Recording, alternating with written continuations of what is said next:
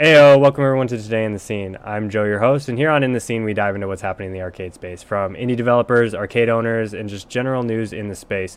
Now, I helped create the game Galactic Battleground, and I've been showing it off at indie arcade conventions and stuff like that for over 5 years now. And I've got another indie this week that I'm really excited to talk to. We've had him on a few times. He's got awesome games like Switch and Shoot and Nidhogg. He is based in Des Moines and is known as DSM Arcade. We've got Dan with us. How you doing, Dan? Doing good. How are you doing? I'm great. I'm excited for this one. I know I saw some pictures a while back and didn't really know exactly what was happening, and then it kind of just kept showing up more and more. And now you've got a game called Perfect Pour, which is pretty sweet. Yeah. I think it's a brilliant option because arcade bars are massive, breweries are massive, and this kind of targets straight to those locations. So let's just have you introduce yourself for anybody that doesn't know who you are. I'm Dan with DSM Arcade. Typically, I work with game developers and design arcade cabinets for their games. I'm designing the cabinet and working with artists and the developer to kind of bring it to the arcade, make the changes needed, and things like that. Typically, we work with like existing games like Nidhogg and Switch and Shoot. But like you were talking about, Perfect Pour is the first time we're doing a game that's totally original. So I'm super excited about that.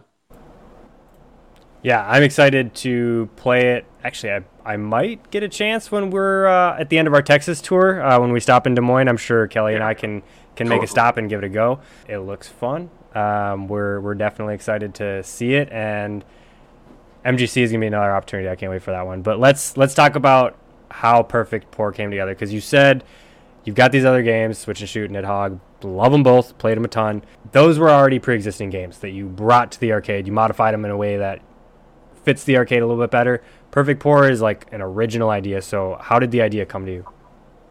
I was at a brewery in Des Moines, as I often am, one called Confluence, which is great. You should check it out.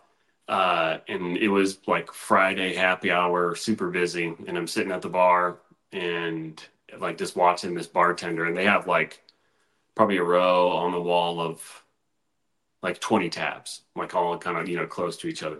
And people are coming up and ordering tons of drinks, and he's just working the taps, and he's like pouring a drink over here, like in a huge glass. And then he'll run to the other end and pour like a small one. And then he pours one over here and he stops this one before he starts that one. And was just like dashing back and forth. And I'm just sitting there sipping my beer, like watching him. And then it was like, it's like a legit, this like light bulb moment where I was like, that would be an awesome game. And because I'm just always kind of thinking in like,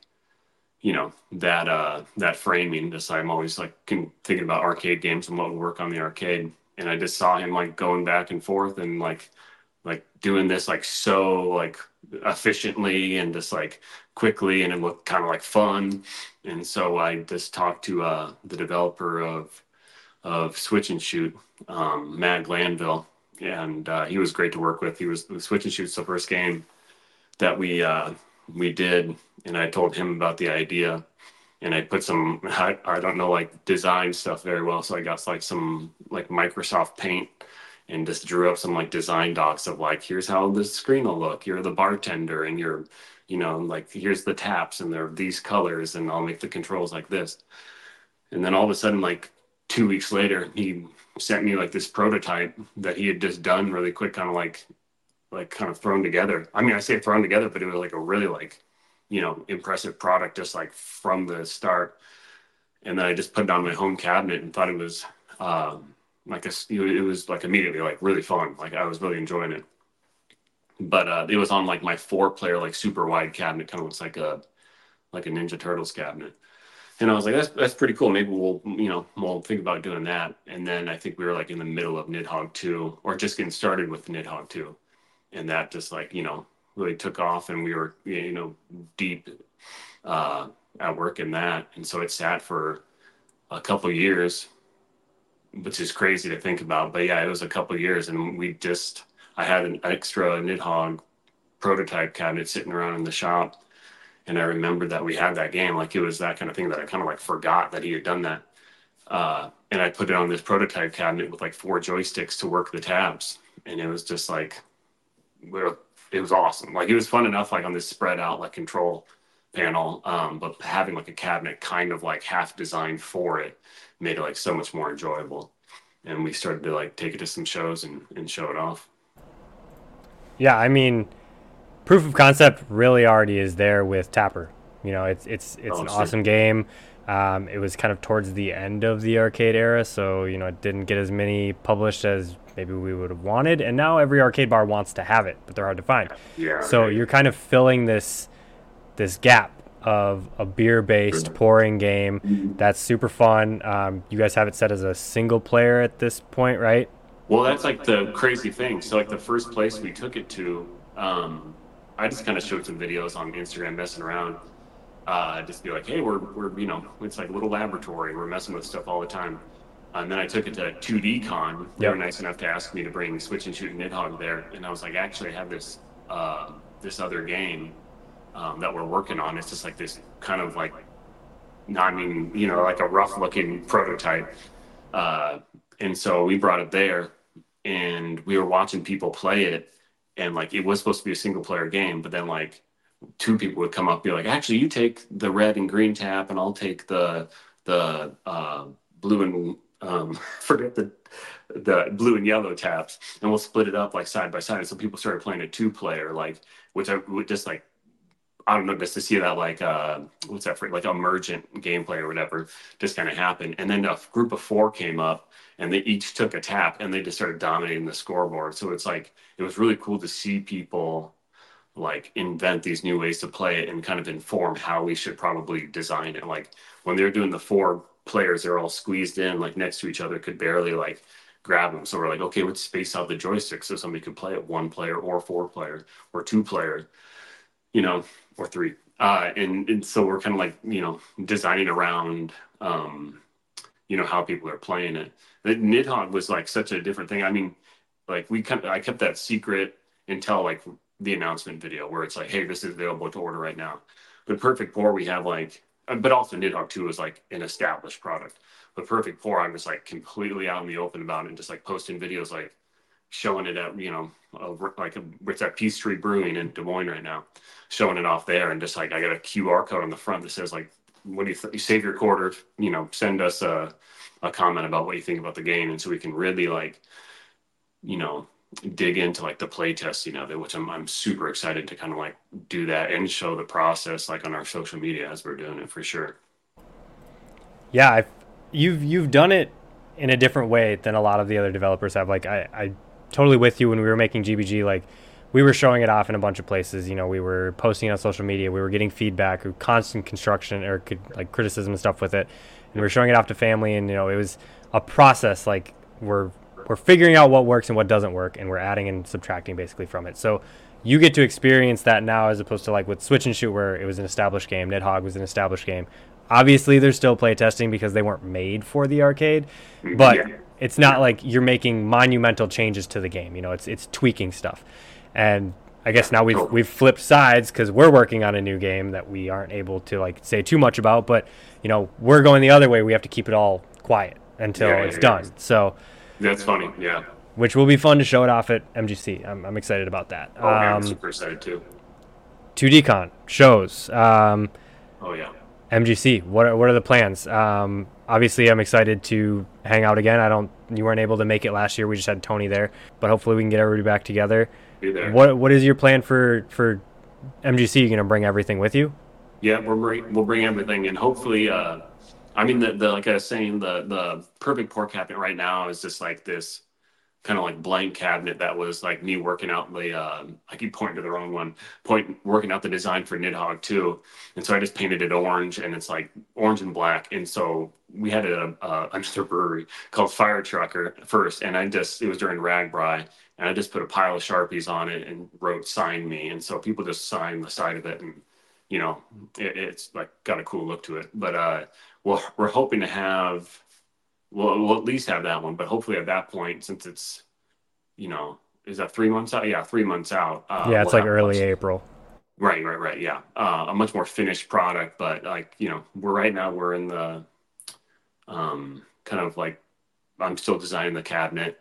We're figuring out what the tap handles are going to look like. Is it just standard bat tops or is it something more unique than that? All these details, and haven't even met with the artist yet. That's in a week or two, and there's a ton of like game development to do on Matt's end, and he'll be starting that this spring or in the next couple months here, which is cool because Matt Glanville has never seen a switch and shoot cabinet in the 5 years we've like had them in existence. He lives in England, so that's and there was also a pandemic in there, so he's never seen one in person. I built him like a tiny mini one, like one time that I sent over for him to like bring to shows in the UK. But it'll be super exciting for him to see the switch and shoot cabinet. But also, he's going to come here. We're just going to do like a little kind of 2-man game jam type thing for like a week. He's just going to stay here. We'll be in the arcade. Just he'll make some changes to the game. We'll play the cabinet. We'll say, "Hey, try this." We'll play the cabinet. We'll just kind of go back and forth like that. And so, because we just think we could do it, fully remotely. But I feel like the arcade is the controller for the game, and for a game developer to make a game without ever touching the controller for it seems bonkers, especially for a game like this where you're simulating like a real world thing, like pouring a beer. If it was just like buttons, maybe because he could just hold a gamepad or a fight stick or whatever. But this is like, he's just got to stand in front of it and play. But it'd be really cool for him to first off see Switch and Shoot, but also to I'm just like the arcade game development process with him like working on the cabinet like on the fly. I think that'll be a really cool experience. We'll try to document some of that for social media, and maybe we can talk with you again when he's here too. That might be a cool thing to do. I was just gonna say we should do another episode. We can kind of talk about the process of doing it remotely and creating the game. A lot of people are interested in making these games. I mean, I just got a video the other day from Wonderville. He was showing me some of the games that are in there. There's a lot of interest in people building cabinets. You've built a bunch of them. You know what you're doing, and you're the cabinet guy.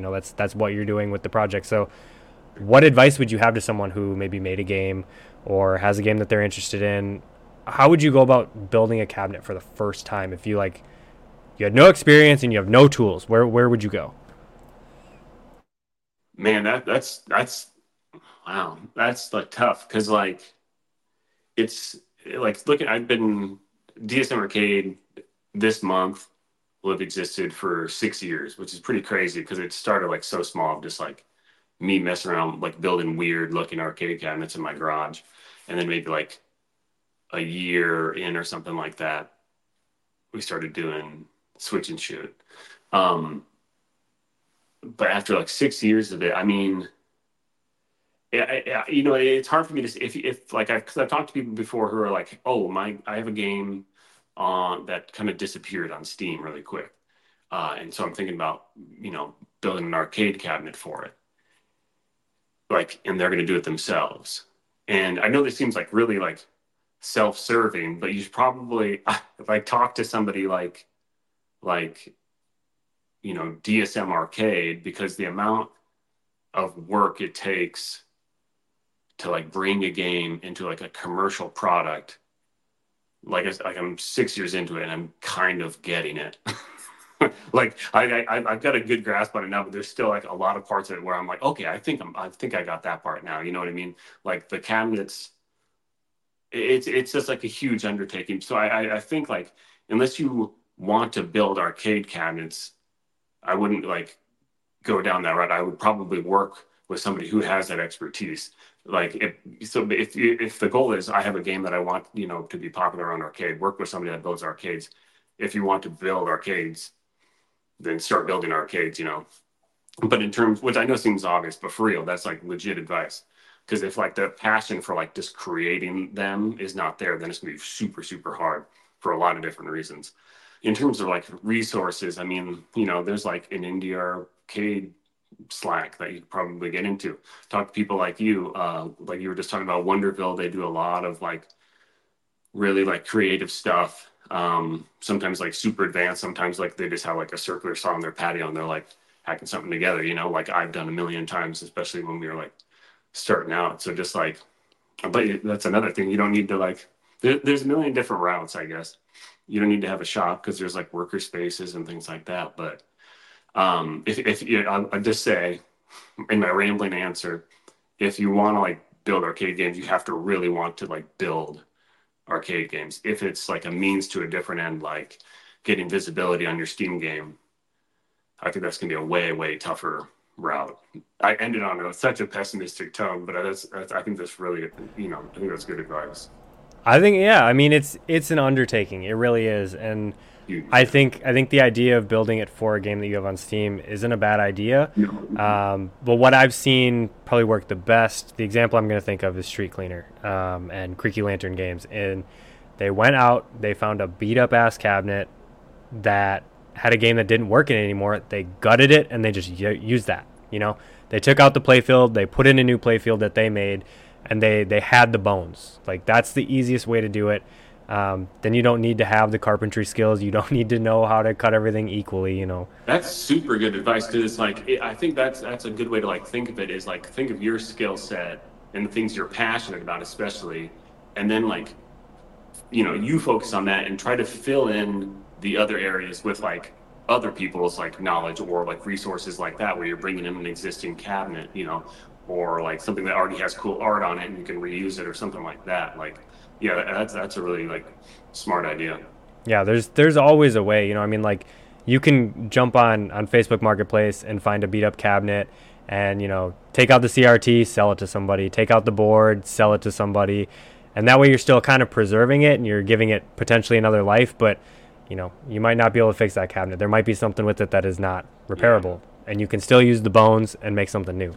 So I think that's a good route. Obviously, if you're going to build a full cabinet and go commercial with it, then reaching out for advice is definitely the best place to start. And I think you're a good spot to reach out, and definitely Market Wonderville is a good spot to reach out. Yeah.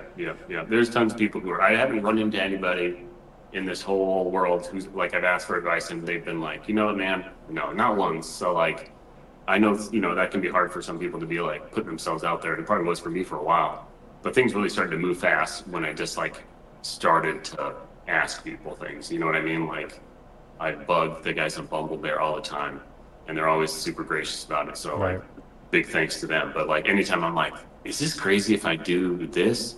And I just send them a message. They're like, no, that's a really good idea, or what, or don't do that. But yeah, there's resources out there for sure. Yeah, I mean, you can jump into the Indie Arcade Wave Discord. The link is going to be in the description.